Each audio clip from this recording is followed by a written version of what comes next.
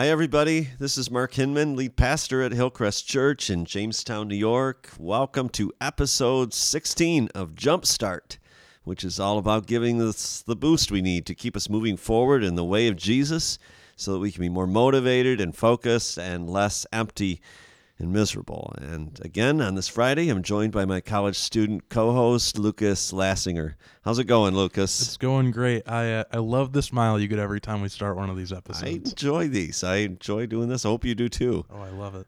So we're in the final episode of our Beatitudes series from Jesus' Sermon on the Mount. We've referred to it as his manifesto of the kingdom of God, and it takes up 3 chapters in Matthew's gospel. But here at the start of his sermon, he makes 9 statements, ways to be blessed, truly happy, deeply fulfilled as we follow him.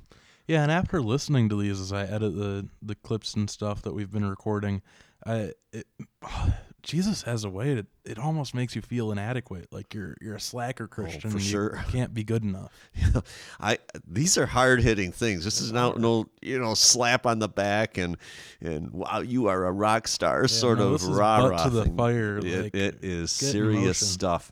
Now, we've been through 7 of the Beatitudes, if you've been keeping track, and he takes a hard turn here at the end with Beatitudes 8 and 9. I actually think they go together. I think they're actually one and the same, so we're going to take them together. A little bit longer passage today.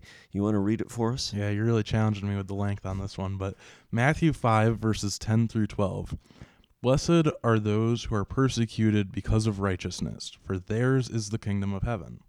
Blessed are you when people insult you, persecute you, and falsely say all kinds of evil things about you because of me. Rejoice and be glad, because great is your reward in heaven, for in the same way they persecuted the prophets before you.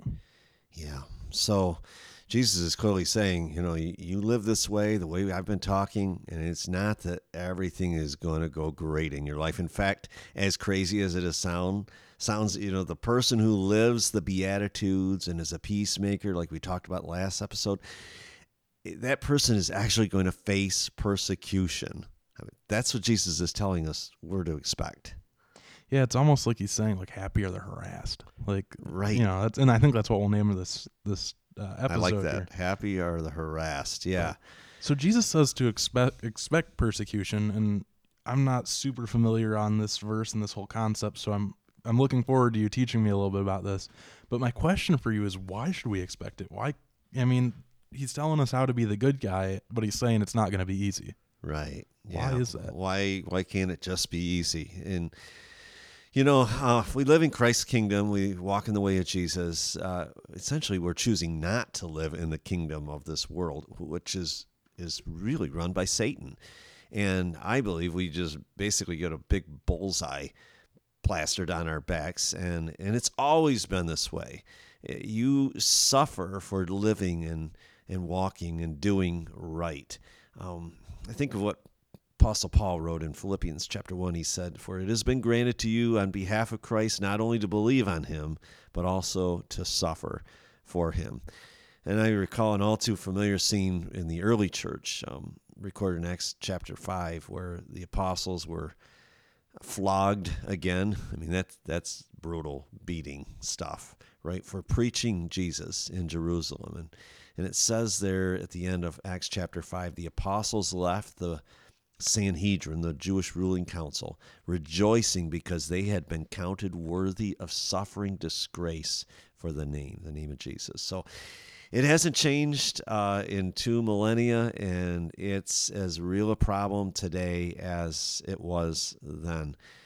I was reading a report, came out earlier this year from an NGO, advocates internationally on behalf of the persecuted church, ministry called Open Doors. They release a report called World Watch List, and each year this list provides an assessment of the top or the worst 50 countries in the world where Christians face the worst kind of persecution and punishment and all the rest just for being followers of Christ. And so at the very top of the list this year were countries like North Korea, no surprise there, Afghanistan, Somalia, Libya, Pakistan. It just goes on and on and on.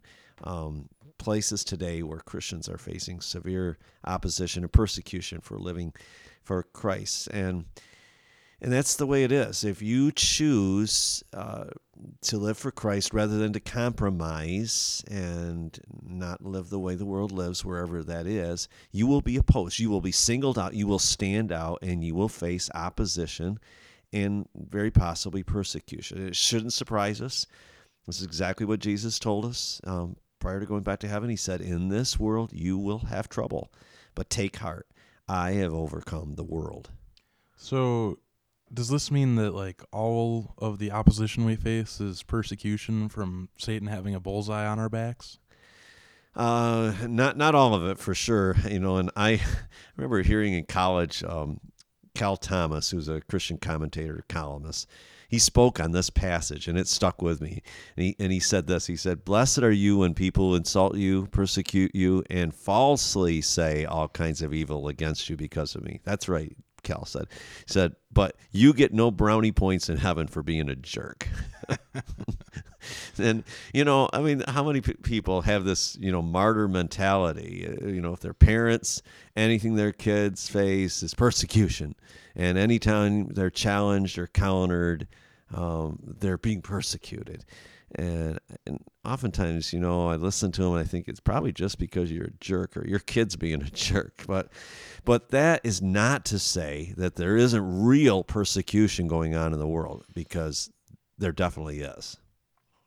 Sure. All right. Well, shall we move into our unpaid commercial? Because I know you've got a few sources you tend to Yep. use when you're thinking Yep, about this. I do. And I mentioned one a little bit earlier. I'll mention it again. Voice of the Martyrs is an excellent ministry that advocates internationally, and they have a website, persecution.com. It's easy to remember, persecution.com. I highly recommend folks check that out today, and subscribe to their podcast, which is called Voice of the Martyrs Radio, VOM Radio. There's also another ministry known as Open Doors who does similar work around the world, and I highly recommend that ministry as well.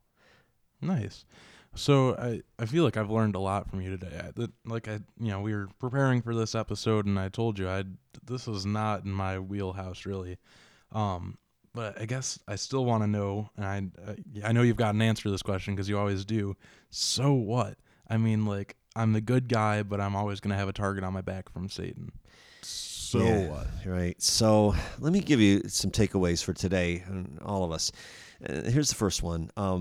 Just plan to be opposed and even to be persecuted. Don't be surprised. Don't respond in anger or in kind when you are opposed and persecuted. In Paul's second letter to Timothy, he said, writing to Timothy, he said, "You then, my son, be strong in the grace that is in Christ Jesus. Endure hardship with us like a good soldier of Christ." So don't be surprised. Number 2, get educated and stand with other brothers and sisters in Christ who are being persecuted right now all around the world. Get educated, speak up, step up. And then number 3, pray, be prayed up. Ephesians chapter 6 talks about the reality of the spiritual battle that we're in. It's an invisible enemy that we fight, but it's a real enemy with real powers that is causing real havoc throughout the world, and many of our fellow brothers and sisters in Christ are feeling it acutely today.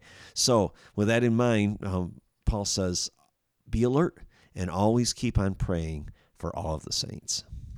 Well, to that end, why don't we pray now? Yep, let me do it. Pray with me. And God our Father, we think of our brothers and sisters around the world today in desperate and dark places who face real persecution, not simple opposition that a lot of us face from time to time. But God, we lift these folks up to you today and pray that your grace would be sufficient, and that, Lord, you would continue to encourage and build them up in you. May they know the power and strength that is yours. And may they know, Lord, that we stand with them. Thank you, God, for walking us through every season of life and every situation. And thank you, Lord, that we are blessed because of walking with you, and that we have the kingdom of heaven. Lord Jesus, we pray in your name. Amen. Amen. And thank you to everyone who joined us today. Not necessarily the easiest topic to talk about, not the most fun, but definitely something we need to be prepared for. And if you enjoyed today's podcast, I encourage you to like, comment, subscribe, whatever you do on the platform you're listening to. And if you have anything you want to talk to us about, you can email us at podcast@hillcrestjamestown.com. Hey, and I'd like to just invite you, too, to check us out on Sunday mornings. 8:45 and 11 are worship services in person and online. You can also check us out in the evening at 7 p.m. online. And you can find us on any social media platform at hillcrestjamestown.com. Hey, until we're together again, God bless, and may the peace of Christ rest on each one of you.